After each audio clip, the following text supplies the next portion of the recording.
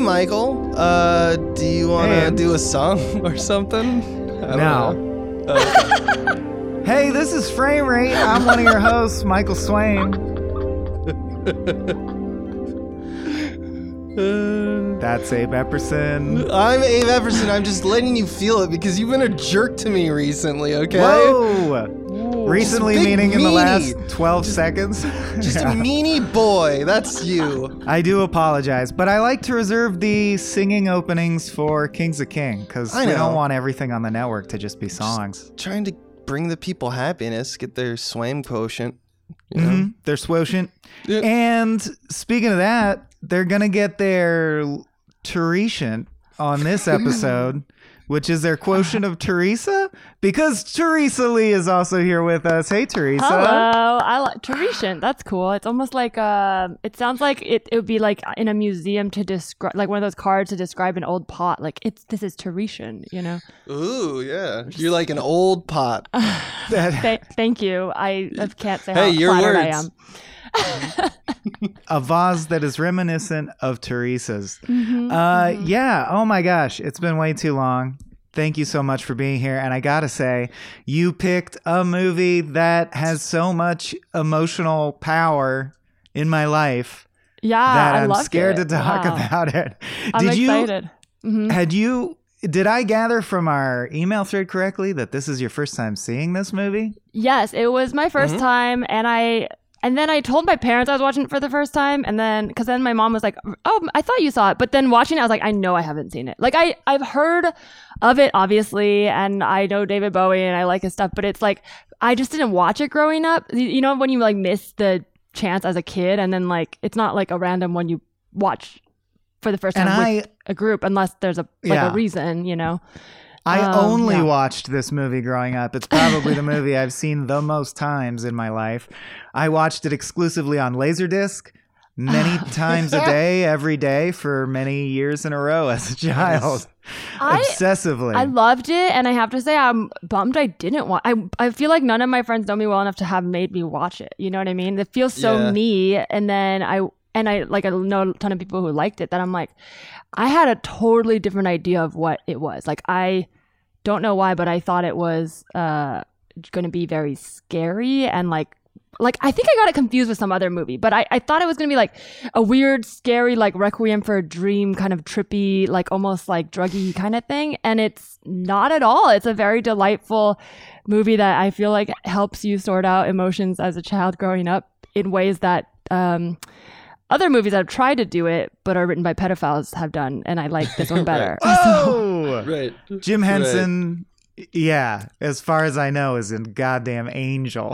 Yeah. Well, I'm specifically talking about Alice in Wonderland. Like, it gives me those vibes, and I loved Alice in Wonderland, but when I hear about Lewis Carroll, it kind of bugs me. Or like C.S. Lewis or something like Peter that. Pan like, also has that issue. Yeah. So I'm like, why did I not watch this one? This one kind of tells you to beware of pedophiles in a way. Like, it kind of tells you to beware of everything. Oh my gosh. And trust yourself. Okay. You're throwing Here's out, what we've learned in Frame Rate so far. Throwing out so many intriguing threads. Yeah. Go ahead, Abe. Yeah. Okay. Welcome, Teresa. So we've learned in Frame Rate that if you're a science fiction writer, you got weird views on the gays. And if you're a fantasy writer, you might diddle kids. This is not a great state of the union for writing. I don't know, because I used to love writing fantasy and I love science fiction, and now I realize why I didn't watch any science fiction growing up, because I don't think their messages spoke to me, but I like the you know what I mean? Like I think underneath there is a darkness that maybe I picked up on. Yeah. No, so I didn't like that, and now I'm like, but I like the idea of science fiction. Like, is there like, let's just make the new stuff not weird and diddly. I like Swaim watched the shit out of this movie, and I'm surprised that you didn't. Only because like most of the times, like I watched it a lot, but I watched it with like groups. Like it was it was like a main contender. Maybe it speaks to like what schools I was going to, but you know how you'd have like when at a certain point they wouldn't curate like the movie you watch during pizza parties or whatnot at school, that you reach an age where you get to choose, and it would be between like this, like Spaceballs, and like Monty Python Holy Grail. Yeah, which, it's to me, I guess maybe that's just I had a weird school.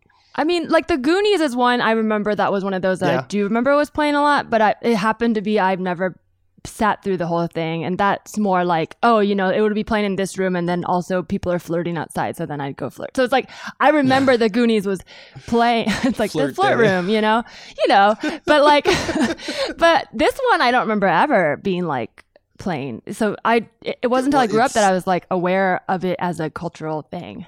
Yeah, I mean, schools have their own memes in a way. You know, like someone shows a movie one time, and like when kids are 8, and then 12-year-olds and 13-year-olds are like, this movie is the jam. All of a sudden, it's like a thing in the school. So that's probably what happened. Pre-streaming. I mean, honestly, it's like if you don't have the VHS, it's like it's not gonna. It's all word of mouth. Yeah, you're not gonna watch it. So maybe that's it too. Well, just different age. But yeah, I watched the shit out of this. I love, by the way, how coy we're being about the movie title for no reason. Oh, so I'm going to get it out of the way and ask Teresa, of all the amazing threads we could pull on, the one I'm going to tug on first is you said, this movie is so me. It surprised you that you hadn't seen it because it's so you. What aspects of The Labyrinth are so Teresa Lee? Like, what resonated the most with you? And you're like, oh, I should have seen this 10 years ago. Well, the first big theme of like, in order to go forward, you have to go back is a huge one. And then the biggest one that I took away that I've been thinking about all of quarantine is the idea of trusting yourself and of understanding intuition and being able to parse out and learn from your mistakes, as opposed to feeling helpless like a lost little girl in a maze needing the help of others who you have no idea if they have your best interest or not. So that really resonated with me, because I feel like, especially with things I've dealt with recently, I'm like, aha, yes, very true, good. And I feel like as an adult, I'm like, I wish I watched this as a kid, because then I would have maybe like remembered it when I was going through situations. Oh, that's an interesting, first question is, okay, so I have a really weird take on this, but do you guys think Labyrinth is a strong, like, moral for kids? Because we live at a time where I feel like Pixar's almost refined this to a science, where you walk away going, wow, they really nailed a blend of like true wisdom that stays true. It's true for adults, but it's kind of cool and challenging to present to children. And it's almost mundane how much they knock it out of the park. It's like a mimetic joke that then you cry at the end and you're like, that was so true. And you leave the Pixar movie. But this, when Labyrinth came out, I feel like Jim Henson and Jim Henson Company were some of the most complex and like true, like I go, right on, man, like morals for kids. And I still think personally that the Labyrinth's the sort of thematic moral that it's on the surface going for, of navigating life's mazes. And the thing that really chokes me up is, we'll be here should you need us, as trite as it is, of like growing up is this kind of mourning of leaving the magic of childhood, but giving yourself permission to access those things again. That's, you know, it's not, there's no disgrace in it. So it's like finding that balance within yourself of maturing, but holding on to some of your childish things. And I really love that. And it's like, it is a mission statement for what Jim Henson did with his life, and Frank Oz and the whole crew is like, embrace imagination and childlike wonder and do what is frankly crazy, right? Like just make a bunch of piles of felt and do a show for kids. And it became this phenomenal empire that gives me so many warm, fuzzy feelings that I'll never not be nostalgic for. And I think Labyrinth, I'm probably biased, but it's like kind of the pinnacle for, I love the message of the Labyrinth. But then on the other hand, does anyone else think that it's about masturbating for the first time? Well, like, that was a crack thing, right? That was Soren's today's topic. Okay, well, can I respond to one thing you said? Sure, please. About it being, because I'm assuming when you say moral for kids, you mean as opposed to for adults, like it resonates more with kids. Is that what you mean? Like the? Well, okay, I feel so like, I would. Yeah. Go ahead. Well, the idea of growing up, I would present another perspective having watched that for the first time as an adult. I totally think that's true because if you watch it as a kid, that's the lesson you take. But for me, as an adult watching it, I don't think growing up is a thing that happens once. I think it's a thing that happens pretty prominently around our, like teenage, adolescent years. And that's why we always think of that growing up moment. I think I grew up in a different way during quarantine. And so there's like a second evolution and you're always evolving. But the big thing for me is not about letting go of your childhood or hanging on to magic. I took it more literally, like the voices are you. Like you walk around with, voices in your head, not like in a like literal way, but sometimes you're like, should I do this? Should I not? You have voices in your head. And as you get older, you learn which ones represent what parts of yourself, like the ego, the higher self, like the inner child. And you actually start to hear them as distinctive voices and you listen to them all and they all can be happy. So that's kind of how I took it, is like, I always have me wherever I go. And even in the parts I'm alone, I'll always have me. So I can always be like, hey, what would I do? And then talk my way out of a bad situation instead of feeling alone. Yeah, there's always, I think everyone remembers as a milestone in their life that moment where you first develop the voice that always goes, nothing, tra-la-la. Tra-la-la. Yeah. See, my take on it was that I agree with you, Teresa, that I think that it's not just for, like, I don't think the labyrinth equal sign as like a representative concept equal sign her adolescence or like one child who is like a placeholder for all children becoming an adult. But I do think it is a larger conversation about responsibility and how it's easy because children are hedonistic and as always to it's like me. Yeah, that so it's easy. I don't know about that one though, but I know tons I don't know of adults many who children. No, I feel like I know tons of adults who I would describe as way more hedonistic and maybe even in a damaging way because they actually know consequences and they're not just following their pleasure principle. They're purposefully hurting others to enjoy themselves. Exactly. Just like Hoggle dusting out fairies at the beginning. Exactly right. And that's what I'm saying is that you can be adult and still take a lesson from the same labyrinth that, Sarah goes through in this movie is still representative to any adult. It's just her story is one of like, there's one moment where there's like the worm at the beginning of the labyrinth says, go down that way. No, not that way. And then go down that way. To the right. And by the way, I this is the first viewing, even though I've seen it so many times. I only really got it because of screen direction, and I focus on screen direction. She chooses right all the time. She always chooses right, and it's always the wrong choice. Which, by the way, in video games or like any maze I'm navigating, I always go left first. Left side, strong side. Left side, strong side. Well, no, I mean, she's always correct, but it leads to a harder struggle. Is that what you mean? That's the point, though. She learned, like, she wouldn't have. It's almost like she has to make all those mistakes to actually make the final right choice. Because it all led up to that moment. And the worm I really like that scene because I took it as like my first thought, maybe because I come in with an adult point of view. So I already maybe have learned some of the lessons. But the worm says, don't go that way. And she goes, oh, thank you. But she doesn't ask why, or she doesn't ask who are you or what do you want or why should I trust you? There's absolutely, like, as a child, there is a inclination to trust someone giving you instructions because that's what you've been taught. But as you grow older, you learn, like, I am going to become a person who can give myself the direction. And she does that. So that's why she starts to question. But my first thought go ahead. Sorry. Well, I just wanted to throw in there, the one thing I picked up was that I always picked up, I guess, is that when she goes right, which is the way that she was the worm was gesturing. Yeah. Like she's listening. But then the worm has an aside at the end that says, she should have gone the other way. That takes you right to the castle. Yeah. And I think that that's kind of metaphor for the idea of like, you can know the answer and go there. You can cut through the labyrinth very easily if you have the answer.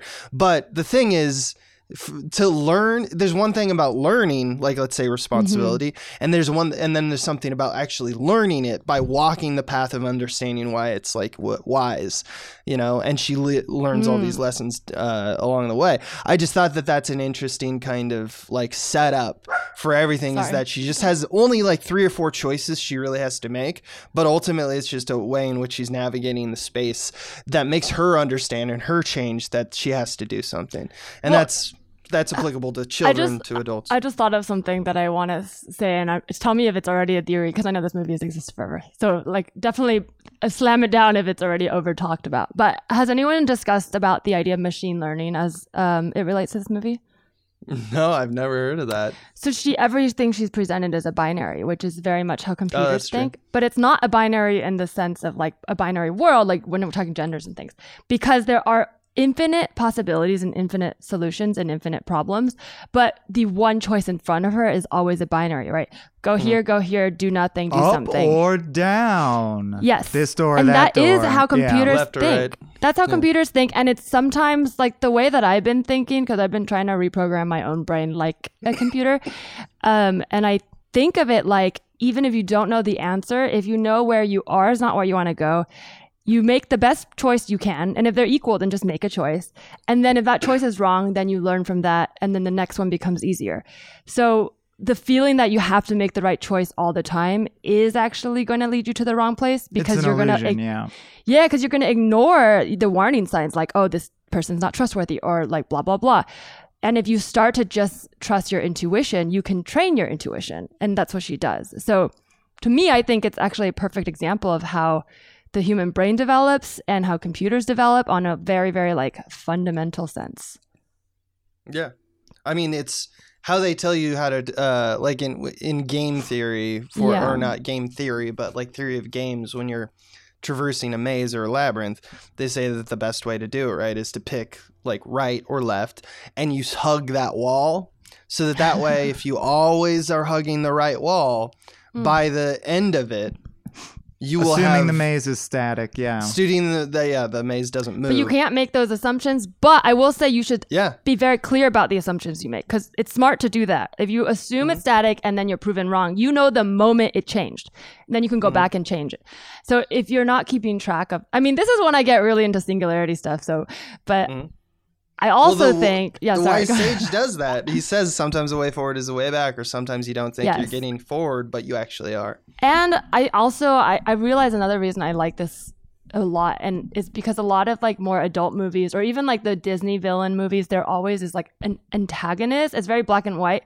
When I say this is binary, it's not really about the villain. Like it takes more of a like a Miyazaki approach, where nobody's really evil, nobody's really good, and everyone has their own moral compass, and it's a little bit more of an accurate representation of like how to be a person in the world and respect boundaries. Like Hoggle or whatever, he is clear about not being trustworthy, but he does also have his like more, he does help her. So to me, that's like, there's no morality we need to assign to him. Like he's just trying to survive. I would argue Jareth does fit the bill of being an antagonist, although it's unclear. Like, no, he gives her what she wants in the beginning. So I would say he is her shadow self that actually helps her get what she wants, so that she realizes she doesn't want it. I'm just arguing that his motives and his vibe are sinister. Again, to bring it back to the, like, man, I love how all the different things you're getting out of it, but I also want to reaffirm the vision of it from my childhood exists. Like, it still is about coming of age, true. Right? Or is Jareth... About what?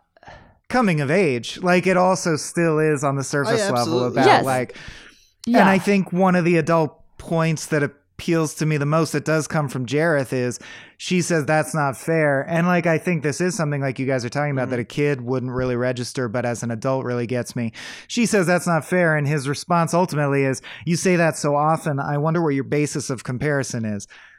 Like, part of growing up is the realization that, like you're saying, there isn't a positive or negative charge to making the right decision or the wrong decision. If you make the wrong decision, you learn. If you make the right decision, quote unquote, the outcome you wanted happens, but you don't learn. So either way, it's a trade-off. And that is what coming of age is in some regard. But I also think coming of age is a concept we created as adults to belittle children, because you're always developing. And the idea of coming of age is really, that resonates with me, that she's having a big change, but it's to me more the feeling of going from needing to rely on someone else for your safety to relying on yourself. And the baby represents that, because it's like when you're a child, you are helpless, but then she starts to have the ability to keep the baby safe. She doesn't want the baby, but she knows that baby. Taking responsibility for something outside yourself. I totally agree that like parts work is a thing. Like I completely agree that you mature in stages. But I think the genre in film of like coming of age stories is speaking to something true. Like I think there's a statistical, like if you graphed where parts of people mature in their lives, I think there's a band where a bunch of parts of you mature at once, right? And we call that coming of age. But you're right, that line's very blurry, and people think, well, I'm an adult now, I'm 21, and that's certainly not the case. I think it's mostly that societally we've seen that the visual cue of like developing your body developing through puberty, we say that's a signal point for us as a society to all go, okay, they can learn the adult stuff now. So we thrust them into that Which situation. means responsibility for others, right? Like that's the ultimate adult thing that we are asking. For herself. Okay, so I think you're all right about the coming of age body-wise. I think our society and films in the past didn't focus so much on the coming of age of mind. And I think that's why I like this movie so much. It does feel like it's a map, and that she comes of age of mind, which a lot of adults, some in government, have never come of age of mind. and we're surprised because they look like adults, but it's a part of it's a development. Like basically your not to get too into it, but the amygdala is what communicates between your prefrontal cortex and your limbic system. Children live in their limbic system. And as you get into your late 20s, your prefrontal cortex, which is like reasoning and all the new lessons you learn, that becomes way more active. And if you've developed properly, which I haven't, because trauma can lead to it being stunted. So I had that sort of growth really recently. And it made me realize, now I can keep myself safe. But for a very long time, a lot of my anxiety and depression came from a feeling of not being able to feel safe no matter where I went. And I think this movie addresses that. I mean, it doesn't get so in the weeds so it can go over your head, but maybe because of my recent experience, like it feels like they're addressing the coming of age of mind more than body. But it does mention, like I'm saying, revelations like life isn't fair, life is dangerous, it's going to be a labyrinth. Yeah. But, okay, there's a line at the very end when Jared says, I have been generous. That part really caught me, because that would have gone over in my head as a kid. I would just be like, he sounds evil. As an adult, I can pinpoint that. That's like abuser behavior, right? It's a flat out lie. It's a pattern. He's straight up manipulating and saying something that's not true. But she catches it and says, how have you been generous? And she catches the lie. And a lot of adults don't catch that. Adults fall into that all the time. You'll say like, oh, how could you do this? I did this and this for you. But you know deep down that they don't want what's best for you. But because we've been trained to be polite or trained to take people at their word, we as adults fall into those pitfalls faster. So that's what I'm saying is when he says I'm generous, he's gaslighting her, and you grant that. And I know this is a technical quibble, but so why don't you consider him the antagonist? Because as a person, everybody is just trying to get what they want to feel safe. What makes him feel safe is, he's not right. He needs to find a better way, but that's his motive right now, is to feel safe. And that's what he needs to do. It's not correct. But that's true of every He's going out of his way to lie. He literally says, because he wants obey the baby. me and I'll be your slave. There's 100% of me is saying, no, he never thinks he's going to be a slave. But do you think that in order to get where you're going, everyone who is in your way needs to not exist? No, that's not what. It has to do. Or could they find a way to exist? Right, but so he needs to learn his lesson. He's not going to get a baby by lying. But I think he wants a baby for reasons we don't get into in this movie. But I'm sure it ties back to some feeling of needing to nurture or whatever. And eventually, maybe if he fails enough, he'll try something different, right? He'll try a different binary. He'll try the other path. I gotta say, wouldn't any film villain and real life villain always, if you could like interview them, say that they had reasons, you know, like Hitler just wanted a baby, so to speak. But that doesn't make him not an antagonist. No, because in the movie, his getting his goal does not really affect her. I mean, in a way, yes, but he's not like. It's hard, like in Miyazaki films, it's the same way. There are antagonists who are stopping you from getting your goal, but you don't need to vanquish them to achieve your goal, which she also doesn't vanquish him to get her goal. So that's true. That's no, more he's what I more mean. like a living monkey's paw or a genie. Yeah. Like your problem is you wished upon him in it. Be careful what you wish for. Well, okay, so can I tangent and do? Oh, go Wait, ahead. can I say go one ahead. final Then thing? have a Because tangent. I want to hear Yeah, your of tangent, and I course. want to hear how it affected your childhood. But one thing I forgot to bring up that I feel like you guys will appreciate as filmmakers is it's so obvious, but as a kid, I don't think I would have realized that. But she talks about the Goblin King when she's looking in the mirror, which is, whatever, classic shot. But that's also why I picked up that it's her shadow self, because she's talking to herself, kind of like, this is what I really want. Like, our life will be good if I just have it my way. And then she fights herself. So that's why I view this as like a fight within herself, because of that whole mirror exchange. Right. Yeah. I think that's right. I think that's right. I think I think that's in there. Yeah. And we should point out a screenplay by Terry Jones of Monty Python. You mentioned Holy Grail earlier.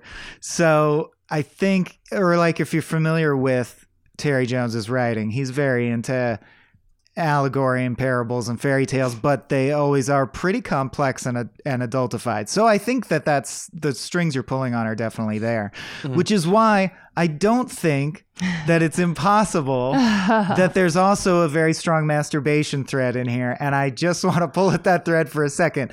So I alluded to it before, but to be Bowie's advocate for a second, because Abe is right. I think Soren wrote today's topic with these details in it, but like, watching it through this lens, I saw so many more things because I haven't watched it since we did that today's topic. And it's like, so I made notes, so bear with me. But the first line is, give me the child, which, just speaking to impregnation and the idea of like coming of age physically is the idea of becoming fertile. There you go. Well, hey, come on feet is a very notable line. Oh, and it's so hard to find the center. It's like true. how men Come can't on, find the clit. You're like, where is it? I don't know. It could be it's anywhere. like a Yes. labyrinth down there. If you were casting something as the clitoris incarnate, it would be David Bowie. Oh my god! His but that's notable. but then that's so male gazy because that's just a joke. Everyone knows where it is. I mean, I All hope. right, that's true. That's true. So the actual stuff is because I'm bringing this up because I think it's actually in there. I think it was intended by one of the authors. When because I his things masturbate, I are, call it a hoggle. like I'm saying, I think they had conversations about how much to tip this, and they decided to not tip it very much, but it's in there. And my evidence is opening line resonant in most films, give me the child. Of course, the mom says, and I think Soren mentioned this in his today's topic, like, oh, I'd be happy if you were having dates. You should be having dates at your age. So there's this theme of the late bloomer idea, and it's tied to physicality. The opening credits song lyrics written and performed by David Bowie are, no one would blame you for walking away, but too much protection, no love injection. So it's like, if you wear a condom, you won't get pregnant. That imagery is in there. What's up with masturbation, though? Who's condom masturbating? I mean, no judgment, but like... Well, okay, so I'll tie it together. Okay. I threw in some joke ones, but the real ones are we pan over her, her like effects in her bedroom at the beginning. And much like the Wizard of Oz, we see that she has a doll that looks like Sir Didymus. You're like, oh, Ludo was represented by the thing in her the thing. Firewalkers. If you look carefully, David Bowie's clearly her drama teacher at school because Jeremy. in the yearbook, there's like drama class wins award, and she's there with David Bowie smiling.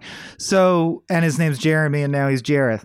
So the idea, and this makes total sense to me, like the movie works on this level, is that night when her parents were gone, she neglected babysitting her brother to jerk off to a fantasy about her drama teacher, and it was her first time climaxing alone with herself, and that was a big moment of growing to adulthood for her. And I actually think the movie totally works on that level, and it all tracks, although it is kind of creepy that it's written by just two old men. And Do you think that's it was an conscious, underlying though? part of the story? Because I would also think say it is conscious. I think that's I think There's the hands. I Remember think the the hands? contact juggling is clitoral imagery. I think there's clues there. But then I would argue you could kind of do that for so many things, because almost everything, if you really break it down and go past masturbation, like even the idea of trusting yourself and trusting your intuition, is this idea of finding yourself, which is could be a euphemism for masturbation, or it could be a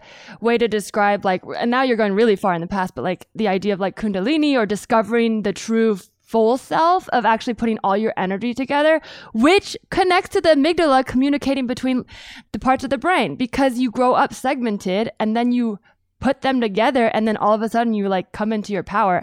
Get it? And it's not just about pleasure, it's about reason. It's like you can use what you know about your own body and mind to then go through life feeling safe, finding your own tribe, being able to make the right judgments, choices that will put you in the best place. And all that you can learn from masturbating. And it's not just to get wet, it's to get through life and be safe. Although she does get wet as the very first image of the movie, which I think Soren may have mentioned in today's topic as well. He mostly dwelled on. I watched it before. He dwells on the hand tube, the oubliette, the hands where they all like the hands, handsy. the latex hands. It's a very male perception then. It's a male version of it. It's because the fact that she just spent one night in climax, I'm like, I mean, I'd love to hear if that happened for any girls out there, but I feel like for most women, it's like a gradual, like, you're taking it and like, there's like, oh, well, this part lit up. And then you're like 25 and you're like, and now play the song. And then you play the whole orchestra and you're like, oh, right. I know the song now. I don't think anyone's saying, or like, I'm certainly not saying, yes, a properly driven clitoris is like conducting a symphony. Kind of. I mean, we're complicated creatures. We're like, I guess in that way it's a labyrinth. A little like a labyrinth. Yes. This is what I'm saying. But I don't think I'm certainly not saying it's just about masturbation. I'm just saying, I think that as the whole coming of age, like, pie that they made, I think there's a thin layer of masturbation, sexual, becoming fertile. There's a baby, but you don't understand the link between sex and babies fully. I think that whole male gazy take on it is in there. I could see that. I just think it's in there. Yeah. It's there. Yeah. I could see that. I also want to speak to the smelly pond, because I think the other thing I got from it, because I kind of saw the labyrinth as like a map of the brain. Pond. Well, the bog of eternal stench. Right. The bog of eternal stench. To me, like, the labyrinth is like, this is not just me. Like, it's the map of life, but it's a more literally to me map. So I think your body is actually kind of a map of your life, because there's the idea of like your root being like the butt part and the poops and whatever, but it's not just like waste. Like, no, truly though, like, it's like whatever what nourishes you also, it becomes waste and then goes back in the earth and nourishes. There's this sort of like rebirth and this idea of like the end is the beginning. And the stench, I honestly thought they were going to jump in and find on the other side there was the castle, but I guess they didn't go there. But I also feel like I like that. Like, you have to shoot the moon and give in to the shit to reach that is included in the movie, though, in the Escher-esque situation, where, like in that sequence where it's like Escher. Yes, she takes a leap of faith to find Toby. Because you're saying it requires giving in and letting go. Definitely. Yeah. And then in that way, then Frozen's also about masturbation. No, but the bog to me is like kind of like the what do you call it? The part where your poops comes out of, the large intestine. Duodenum. What's the part? What's the part that your poops come out of? Their gut. Isn't it the butthole? Either duodenum or butthole. Well, the part, but internally, and I think the maze is sort of like the body. Rectum? Yeah, but the maze is the body, and she's not going. And even to the point where she's like pulling the heads off. It's like you realize your head is not, even though it's as a person how we communicate, it's not the whole thing. Like your hands are part of the body, and there's hands. Your heart, I don't know which part's the heart, but there's heart. There's all these parts of the body that she needs to figure out how to like get to communicate together. And so the only true way to get to the castle is for her to visit all the parts. She can't skip straight to the castle because then she won't know how the heart works or how the hand works or how the butt works. She has to figure it out. Just like insects, if you only know how one part works, you're not going to have fun. So there. What are the rocks though? Because the rocks come from the bog, right? Yeah, the rocks. Like Ludo's friends, the rocks. The rocks Maybe that are friends. chakras. I don't know. Maybe they're like chakras. He's like a Chakras? stone bender. He can just talk to rocks. That's just a thing. That's just a thing. Well, that's kind of like Neverending Story was also big. Where there's just magical offers. But all you the do time, have that in yeah. your Yeah, there's your just body. You offers have like that. like you've got like blood cells, you've got brain cells, you've got parts. And I do think the rocks to me feel like being able to kind of control your body a little bit, like you know being able to actually know what's going on and understand like every part of it and be in your body, like because then it does feel magical, but it's I not, think it's you know, something about the maze about knowing thyself. I mean, that's Yeah. like kind of one of the tenets of the maze is to know where you're going, and that kind of presumes that you know who you are, or you're like they talk about how you need to like to go somewhere, you need to know a position and a vector, right? yes, and you are she So- made the maze in a way. So if you made the maze, even if you don't know where you're going, if you just let instinct take over, you'll find it. Because ultimately she made wrong choices, but her instinct was to be kind and friendly. So that is actually what got her through. It wasn't they're taking the That right is, place. It was yeah. being friendly. So she And not making assumptions like Ludo is a Yeah. monster because he looks monstrous. so and the stuff. trusting yourself to me, I think it applies to masturbating too. I'll bring it back, Swaim.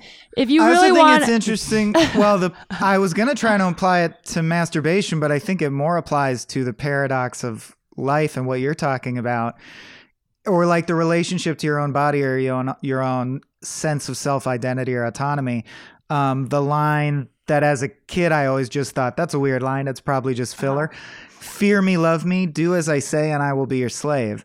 Do as I say, and I will be your slave is almost sounds like a paradox, right? Like Right. I'll Yeah. be my slave and I will be your slave.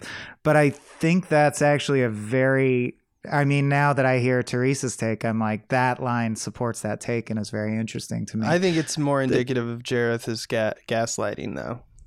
I don't think he ever you think that's just intends- tipping his hand that he speaks double speak? Yeah, because in my head, Jareth represents like someone who can mislead you down a path in this world. Like But he says, that- "Here, yeah. come here. I'm going to take something from you, and then you're gonna like you should thank me." For making hardship for you. I think that is an abusive system. So, but have you ever been in a situation where you lied to yourself and you didn't realize till later?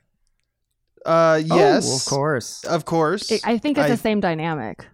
It is the same dynamic, but it's not what I'm saying. Like that's just a different thing. I'm just saying I that, agree with it. but- And that encapsulates my relationship with my genitals. Yes. Do as I say, and I will well, be when your I slave. do it, I call it sleight of hand magic. Oh my god! I call it contact juggling, and I have a man do it by sticking his arms through my. Do you guys want to armpits hear from my behind. theory? Yeah. Wait, That I- can I just Yeah, because you we do probably it. won't You- mention rocks again? I just want to Yeah. mention this conversation is turning out to be, which I always prefer, way more about thoughts and ideas than like IMDb trivia.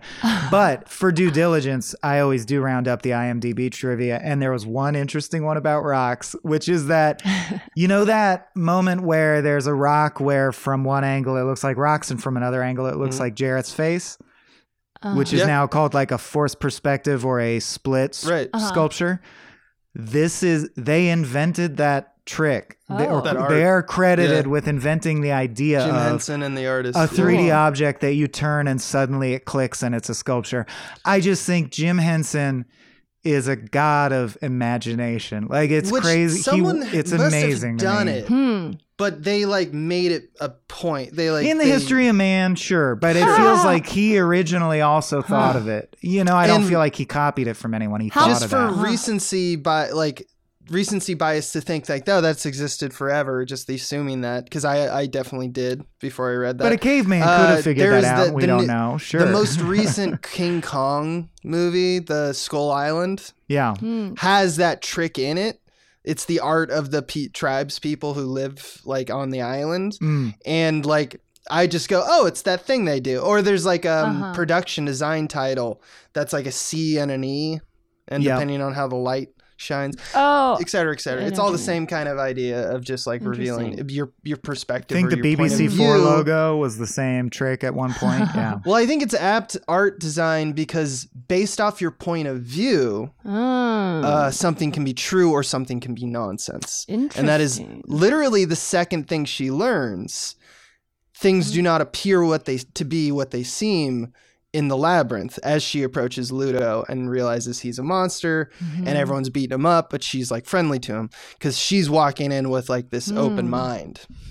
So that's one of her attributes. That Abe, you had a thought that seemed like it had a lot of passion around it before I said that. I thought it's funny and I've never heard it before.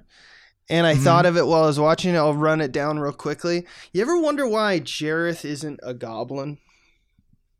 Like why isn't he a puppet? He's the Goblin King. Because he has no power. That's the whole thing, right? He actually needs. That's why he wants a baby. But how did he become the king of the goblins? Why is he different from the rest of the? Why is he a Goblin King? He's tricked them. He's deceived them and himself. He doesn't have people who looks like him, and so he has to convince the goblins to follow him. But without them, he has no power. So he wants an heir. Right. So that he can. So I want to unpack this idea. Damn, you should write a novelized prequel. Yeah, that's really from fucking Jareth's good. Point of view, I'm gonna throw out there. Yeah, I want, I want to take that idea, and then I also want to put in your head the question of what's up with the junkyard, like the trash area, and I want to offer this idea in your mind and see how like well that thought thread goes. What if Jareth was a Toby? What if he was a baby that the goblins stole and took him to the labyrinth? Maybe. Because then the junkyard starts to make sense. And he could here's only, why. Maybe he's trying to get Toby to replace him and then he can finally be free. I don't know. That's like a Wizard of... Oh, that's like from Wicked, right? If you notice, the junkyard is all stuff that is like from specific, very overly specific stuff to unique people. It's all the people stuff when they wish the babies away. Like if a mother or a father or a sister or a brother said like, I don't want this child anymore. It's their stuff. And it represents, and like, so Sarah must lose a part of herself, the childish part, in order to take responsibility for the child. That's why all of her stuff like gets destroyed. And like the lady's trying to like form another version of her by putting things on her back. If you remember that scene. Ooh, I didn't even think about that, but the lady I think represents it's like, you should mom. become me, right? So we have that. And then I started to think about what if the goblins themselves are the people who wish the children, brothers, sisters away. And this is all their stuff they don't need anymore. Because over time they become inhuman and self-obsessed. This would make them, even on the team of allies like Ludo and Hoggle and stuff, representatives of possible psychological responses to ignoring their lives and like more socially, like I don't want to do the socially accepted pursuits, so I'm going to go to this fantasy world and I'm going to become a goblin basically, because even Ludo and even all, like, it's Wizard of Oz, right? She comes across egotists and cowards. They're usually self-possessed, even like, what's his name? The fox. Or they're apathetic. Or the guy like with Hoggle. the hat. He's incompetent. The hat's egotistical. Yeah. Right. Exactly. And Hoggle even starts by saying, "Don't tell me I didn't warn you," with this like nihilistic attitude. Like he thinks that the labyrinth itself, like it's just going to function and it's just going to grind you up. And you're just going to get spit out like the rest of us. Well, when but Hoggle do you think sees... Sarah's immune to that, though? Because truthfully, just because we like her and she's the protagonist, we give her a break. But she literally I think she just does all the right things. No, you think she's just the chosen one that breaks the cycle? No, I mean, she literally ultimately does something bad and then has to answer for her mistakes. She wished away the baby, not once, but twice. And she did it. But she and then says she you immediately have no more power regretted over me. Well, I just mean in the She's beginning. telling herself. From someone else's point of view, it's like she wished... The goblins waited for her to say the words. She did it. And then immediately she said, I Yes. didn't mean it. But she did. We know she meant it. We were there. She meant it. And then she And then changed she her takes it mind. back. Yeah, but then wouldn't you argue that that's like not how the world works? You have to face the consequences. I would. It's just I life would. in the I think breath. that, but I would say also in a child's story that that's something that they would focus on one thing and it wouldn't be perfect. But It's everyone just has the those thing- moments, right? Hoggle has a redeeming Yeah, moment too. I think that's good to point out. I wanted to do one last evidence thing, Okay. which is Hoggle sees Sarah for the first time. He says, "Oh, it's you. it's you." Yeah. And then when she specifically says, "I'm Sarah," he responds, "That's what I figured." Yeah, huh. Because I think Hoggle might know that this story has been looping, like there's a time loop or something. Ooh, And I she's love always this. Sarah, and she's always looking for Jareth/Toby. But that speaks to my point of it's all her. So everyone inside you would know it's you. Well, it definitely is because it's a world It's built of Wizard her Oz. imagination. We all agree Not on necessarily that, right? though, right? We don't know. Well, okay.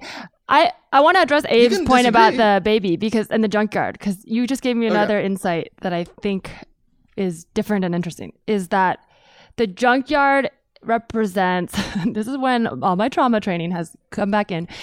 As a child, you're supposed to naturally have that happen around this age, but as an adult, when I didn't have that, in my late 20s, I had that where I realized I was really getting stuck in, like, when you have trauma you haven't dealt with, it stays in your body and you do get brought into the past a lot. There's a lot of time travel where you're not in the present and you often get triggered or you suddenly like hang on to things like junk. But in order to be in the present and then move on, you have to actually let go, literally. So for most people, that's a natural thing to do at that age. So I don't think it's a story about trauma, but if you watch as an adult, it's a story about trauma. It applies. Yeah, but as a child, that's a natural part of growing up. So I think, Swaim, I realize what you meant now. It is about growing up. I think because I didn't have that experience growing up, it didn't make sense to me. And now I'm realizing that is how a lot of people grew up, and I grew up later. So I think that junkyard is like a representation of like the memories will always be with you and you are always you no matter what. You don't need the things. I think that's right. And I think her being a like woman, especially when there's so many men in there, I do think there is a mother tie in there. Yeah, her Can I mother left. Yeah. Ask Teresa, because your takes are so precious as someone who is viewing it with fresh eyes.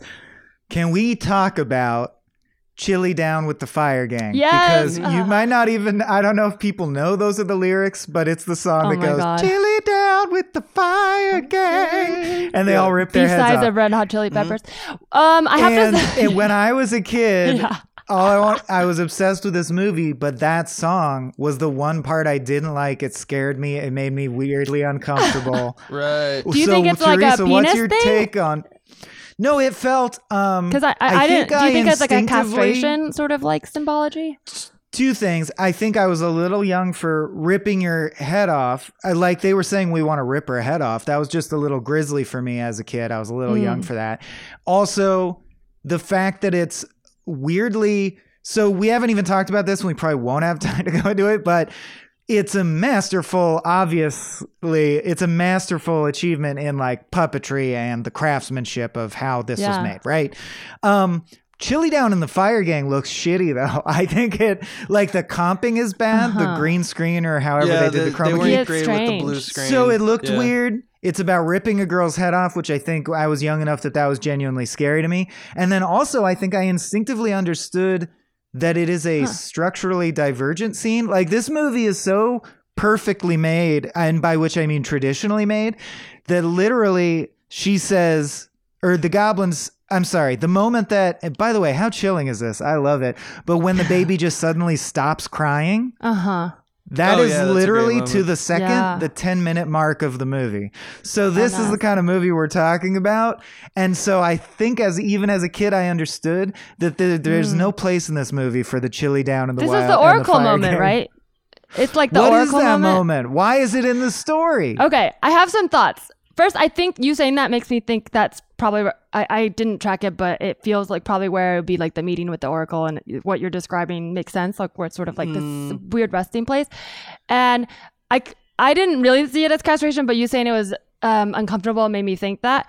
From a female perspective, it might be a weird like period thing, or menstruation thing, which could then be fit into this idea that it's divergent, because you only really bleed the first time once, and then it's different after that. So that would make sense. But I had a more surface reaction because I've been told by fortune tellers to watch out for fire, and then now I'm dating an Aries, and I've just like never been around this much fiery energy, and I'm like, wow, fire everywhere. So when I see fire, I always just think about that prophecy. I'm like, fire is going to be the death of me. I'm all water. I'm just like a water sign through and through with some earth, which is why I like the rocks. But when you view it like that, Rocks friends. Yeah, I think that it does represent stuff in the body. I don't know what they were going for, but my visceral reaction was like, oh, cool, like drugs and whatever and shit is like fun. And then also you got to just learn how to like have fun, but then like be like, I'm good. I'm going to walk away. Like it might have been the nod to drugs. I think it might have been the nod to drugs, or I literally believe it could have been a craftsmanship challenge. Like a puppetry master or Jim Henson or Frank Oz realized they wanted to do a sequence where puppets had their body parts split apart, and they just wanted to do but it. the dancing, I love the dancing. Like that part, right? Maybe they just thought it was a great bit. I got up and danced like in my room during this part. I think you're both wrong, though. Okay, great. Because it does have a very structural, specific part in the tale of like the hero's journey. Yeah. And it is the time in which, after you've collected all of the people together, like the group, you have a unity built. You have to test the main character again. And this comes from like the Fergus myth. And it's basically trying to say, I think it's baser than that, because if you notice, their language is there's a lot of, it's kind of actually fucked up, but it's 1986. There's a lot of like Jamaican language in it, like in terms of the accents and stuff. Give them the benefit of the doubt. You're calling them out on that shit. Okay. I'm calling them out in the same way that I'll call out anyone in 1986 for doing that kind of shit. But like, point is that what they're trying to say is that these are the threats. These are people who are going to take advantage of you if you are alone without friends, if you don't have like some form of self-protection. Like if you're going to go out in the world is sometimes fucked up like this. And that's what that's reminding her of, so that she can then double down on the methodology that she started, which is to befriend people that she like can be kind to, who will be kind back to her, and build this infrastructure that is AKA her life and her choices that are healthily made.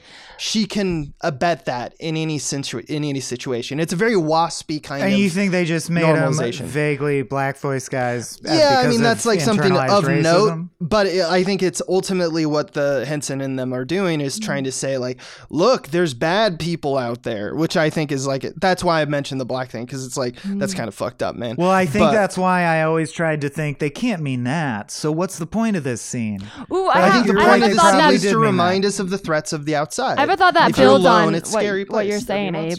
If you smoke pot, someone will rip your head off. Yes, exactly. That is exactly what they're saying. I want to add on to what you're saying, Abe, because maybe it's not the meaning of the oracle, but what you describe is very interesting, because she is alone and she has a threat, but you are forgetting a very important part, which is that she alone defeats them, not by chance. She does it by her smarts, which means that lesson is not real. The lesson that you'll be hurt if you're on your own is not real, because literally if it was real, that would be the end.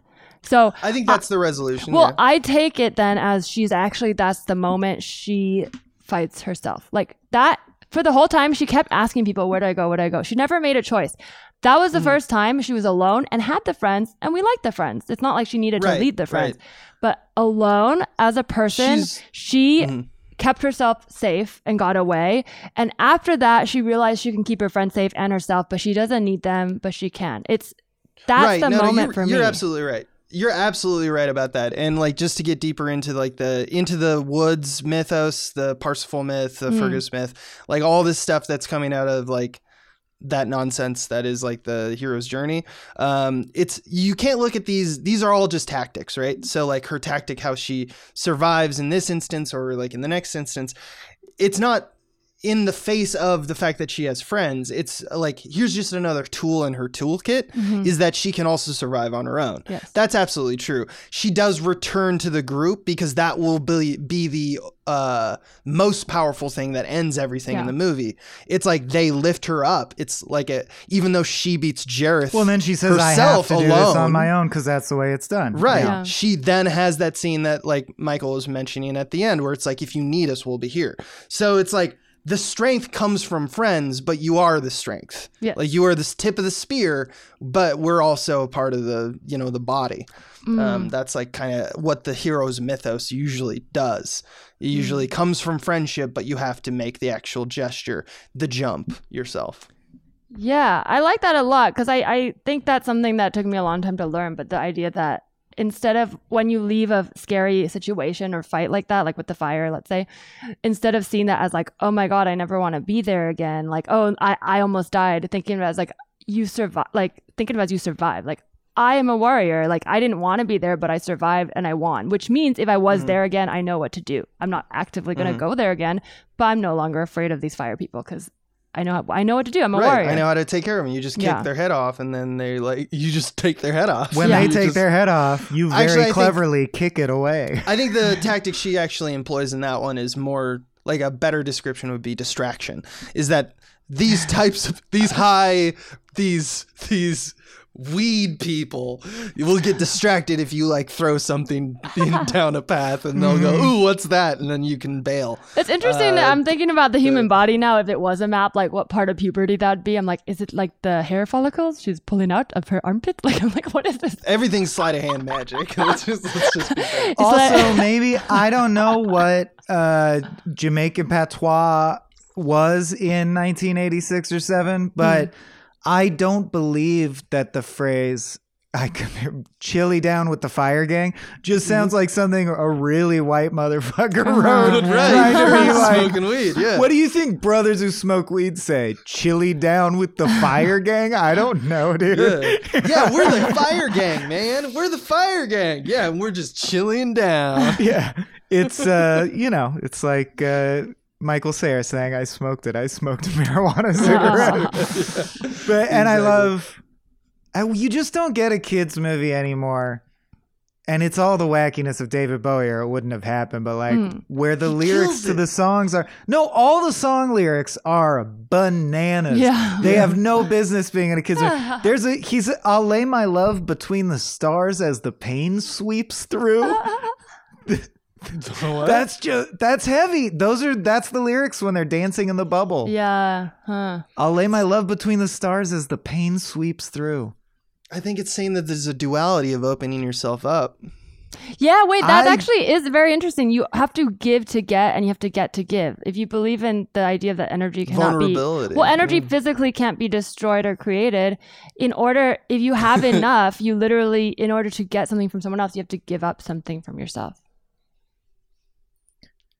Okay. All right, hotshot.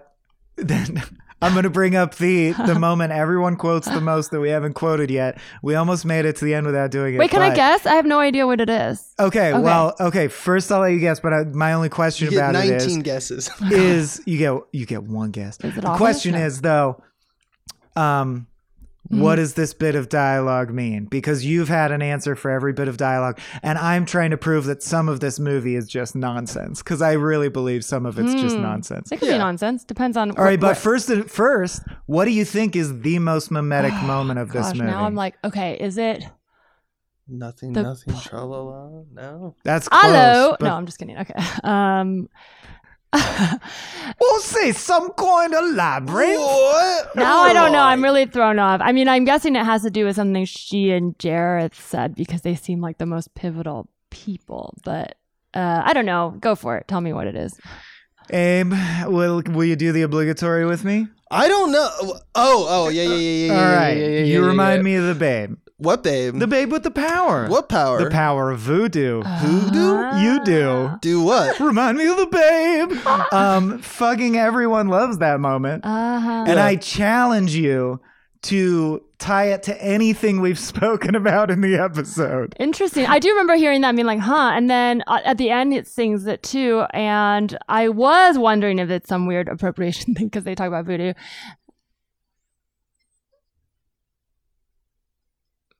Oh, okay. Well, you remind me of the Babe. So I think he's the Babe. It's inner child work. It's simple. It's very simple. It's the idea of self-parenting, okay? It's when you feel that you are growing out of your the ability to have your own caretakers keep you safe. You have to reckon with the fact that they won't keep you safe, and they actually never have. That's the truth, because they're doing their best, but nobody is perfect. And in order to recognize that, you have to recognize that for most of your life, you survived by sheer chance, because the people who raised you didn't have the answers, and they couldn't keep you safe even if they wanted to. They just did their best, which is a very scary moment to realize.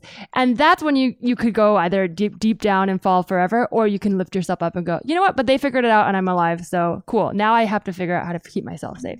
And then you do that to your kids. You do the same lie. You lie to them again. You go, I know everything. I know what's best. And then at some point they have that moment and they're like, fuck, you didn't know. And the Babe is the moment when you didn't know and things were good and you felt safe. So he's reminded of the Babe, what is the power of voodoo? It's magic because it was an illusion. Nobody is perfectly safe, but you need to feel safe in order to keep going and make a choice. Otherwise, you'll be paralyzed by your limbic system because it's fight, flight, or freeze. There, did that work? I think it's close. I have another answer, Okay. Another possibility, Michael, which is, all right, so Jareth is talking to a goblin, right? Okay. Right. You remind me of the Babe. What Babe? The Babe with power. What power? The power of voodoo. Okay. So, is this going to go into your theory about he's going to morph into a goblin later? Maybe. No, that's a very good point. I mean, he does at one point look at the baby and say, like, you have my eyes. But the thing with the Babe and the Babe with the power is that the power of babes is like imagination. And I think that's what he means by voodoo. And I think that I do think there's something real in this movie about the magic of imagination, for sure. Exactly. And innocence in particular, innocence/imagination. Because I think it comes from babes, the power of babes, the mind of babes, where like you have a twinkle in your eye that is unique to children, which is because you have not, like, life has not battered you down yet. Because there's that little look in your eye, like you're excited about something just for like the thrill of, like, I don't know. That's why we like imagination. Just for the thrill of it, just to imagine it. That is the end.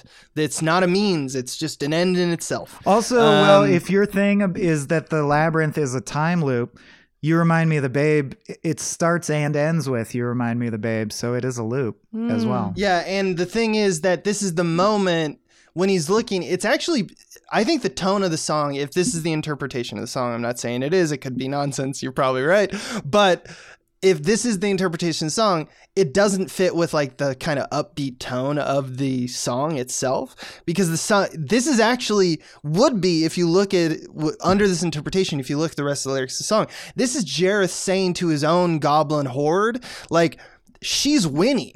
She's winning. All of you are assholes. Like, right. You're just I'm trying to what like kind knock of her down and spell beat to use? beat the imagination and like children from like, I'm trying to do this thing over here, and you guys are falling in love with her. You guys are falling in love with this little thing that she's doing, which is imagining her way out of the situation, kind of thing. It's complex because she's also trying to defeat that part of herself. Not defeat it, but I guess like move on to the next cycle of life. I bump against this idea that imagination is a power for kids, because like not only do we all work at a place where I would say everyone was very imaginative and it wasn't like something we in spite of did, like I think we're also functional adults. I think that's one of those lies adults say, that kids have imagination, and I don't think it's imagination at all. I think it's literally your brain creating answers for questions you don't know, and as you get older and you know answers, you replace them with answers, but the imagination's part is still there for you to seek knowledge. But the part we stop listening to is the part that needs more knowledge, because we assume all the knowledge has been found, which is not true. And as a child, because you haven't been taught it's been found, you keep looking. That's what I think imagination is, because it's this idea of creating a solution when there is none. But we have that power as adults. We just forget that. Like, that's why we do stupid things like, vote for a centrist or whatever when we think that there's no other way, because it's like, there is. That's amazing. Literally, we all have it. We literally never gave up our imagination. We just learned some information and decided to stop learning very more. transcendentalist take on it. I'm just citing. All I'm saying is like it's very what's his name? William Blake, Songs of Innocence, Songs of Experience. It's that classical version of it, or that romantic version. Like saying that that's what children are and that's what adults are. I'm not saying it's right. I'm just saying that that's like the framework in which fairy tales usually occupy. They usually kind of start with the assumption of like, for example, if you're evil, you're usually pretty ugly, right? In these tales, if you're a witch and you got like pimples, you're probably or tropes gonna kill like some that. kids. The symbology is clear. Yeah. But yours is more of like the woke, myth. Well, all I can say is both of you are much smarter than me, and this really makes me want to do a whole podcast series where I just mediate. Hey, what about this scene from The Labyrinth? And you give completely wildly different takes on it. What's up with the dog, though? We never talked about that. There's just a dog. The Merlin. Wait, it's you the mean same, Didymus? Yeah, well... It's Toto. It's Toto. No, It's but I just mean that Toto. everything's a weird, like, creature, and then we just get a dog. The fact that that Didymus rides a real dog? Yeah, it's just a dog. I thought it was almost an allusion to the classic Goofy Pluto question, where they're like, it's like it's a wink to the fact that, look, they're puppets. So if we put in a real dog, because that's funny, right? There's a it's cute puppet as dog hell. riding a real dog. That's cute as hell. It's cute as hell. Again, I would argue that a bunch of stuff in Labyrinth were just crafts choices that didn't mean anything, but that's why I want to do a series where I just force you guys you force us to to fill answer in nonsense. as if it did That mean doesn't. something. That's not for anybody. Yeah. that's a dumb thing. No, it's two things. It's cute as fucking hell. It's cute. Two, Merlin. It's Merlin. The dog's name is Merlin. The dog. The dog at the beginning, which is Jennifer Connelly's Sarah's dog in real life. Right. It's doing the same thing as when we're Toto when we look is at her in Wizard of room. Oz. You got to incorporate your pet because they're in your memory. Yeah, it's like, okay, you represent this, but Toto is like literally 1-to-1. It's like I have my dog, and like when I go into this fantasy dream world, it's still the same dog. That maybe is saying more than we realize, is children and animals actually have more insight into the world Constancy. than They're we more know. true. Yeah, Another they could- case yeah. for why Jareth is Toby. All I'm saying. What would... Oh, man. I really think there is a Wicked style story here about how the labyrinth functions and all the detailed mechanical mystical lore. Right, like what? How is it? How was it built? Who built it? Yeah, You to know? what end? Like Jareth's whole Is he the first backstory? Goblin King? God, I just want David Bowie to still be alive, you guys. Oh, Also- I wish we could hug at this point. Yeah. If it's a But we time can't. loop someplace, he's alive. He's Yeah, I alive think in that there's- bubble. Yeah. And then that bubble bursts, and you fall from the masquerade and into an Escher-esque stairwell dream. You know, classic You stuff. smack against the hard reality of a codpiece that we all What would must you do face if you, someday. at the end I'm of just remembering middle school. What would you guys do if at the end of your, like, if literally, like, at the end of your life, it's like, okay, we're done. And then it is David Bowie as the Goblin King, like, surprise, the meaning of life was this. And then, like, would you be like, oh my God, like, it'd be, because it's like, it's funny, but Yes. it's like, if that actually happened, be like, oh, now it makes sense. You showed us this movie so that we would know. I'd be like, I see. You took a form that would be most pleasing to me. I would assume that was a tailored image for my benefit, and God appears differently to It different could be people. however you want. You're right. It doesn't matter. Believe or not believe. You would never Believe know. or not. You would That's never know. That's a, see, I would immediately be like, Let's you remind me dance. of the babe.